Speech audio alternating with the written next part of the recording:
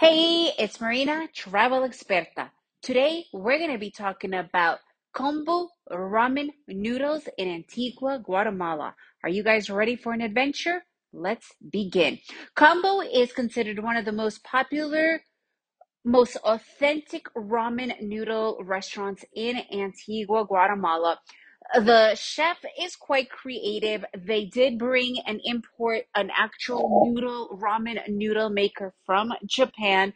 So in that respect, it definitely is probably the most authentic that you will find probably in all of Guatemala, to be honest with you. This is without a doubt one of my kids' favorite restaurants. They love ramen. It's a really cute little restaurant. It's small. They have ramen kits that you could take to go. They're literally like full kits that you just warm up at home. So it's kind of cool in that respect.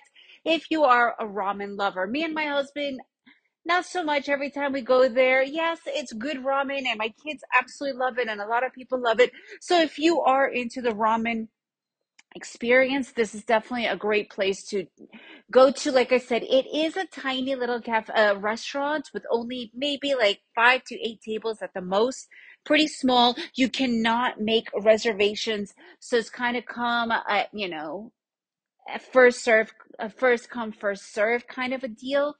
So you do need to understand that. Again, what we also do, because sometimes it's just too crowded or we don't feel like waiting or whatever, we order the kits and you could just come and pick it up. I think you can do it with Uber Eats or Globo, one of those delivering companies as well, which you pay a teeny little bit extra. It's not the cheapest restaurant by far. It's not super expensive either. It's mid-range. The products, the food and the dishes are definitely fresh ingredients. So if you are interested in that, combo is without a doubt that top choice for you to enjoy.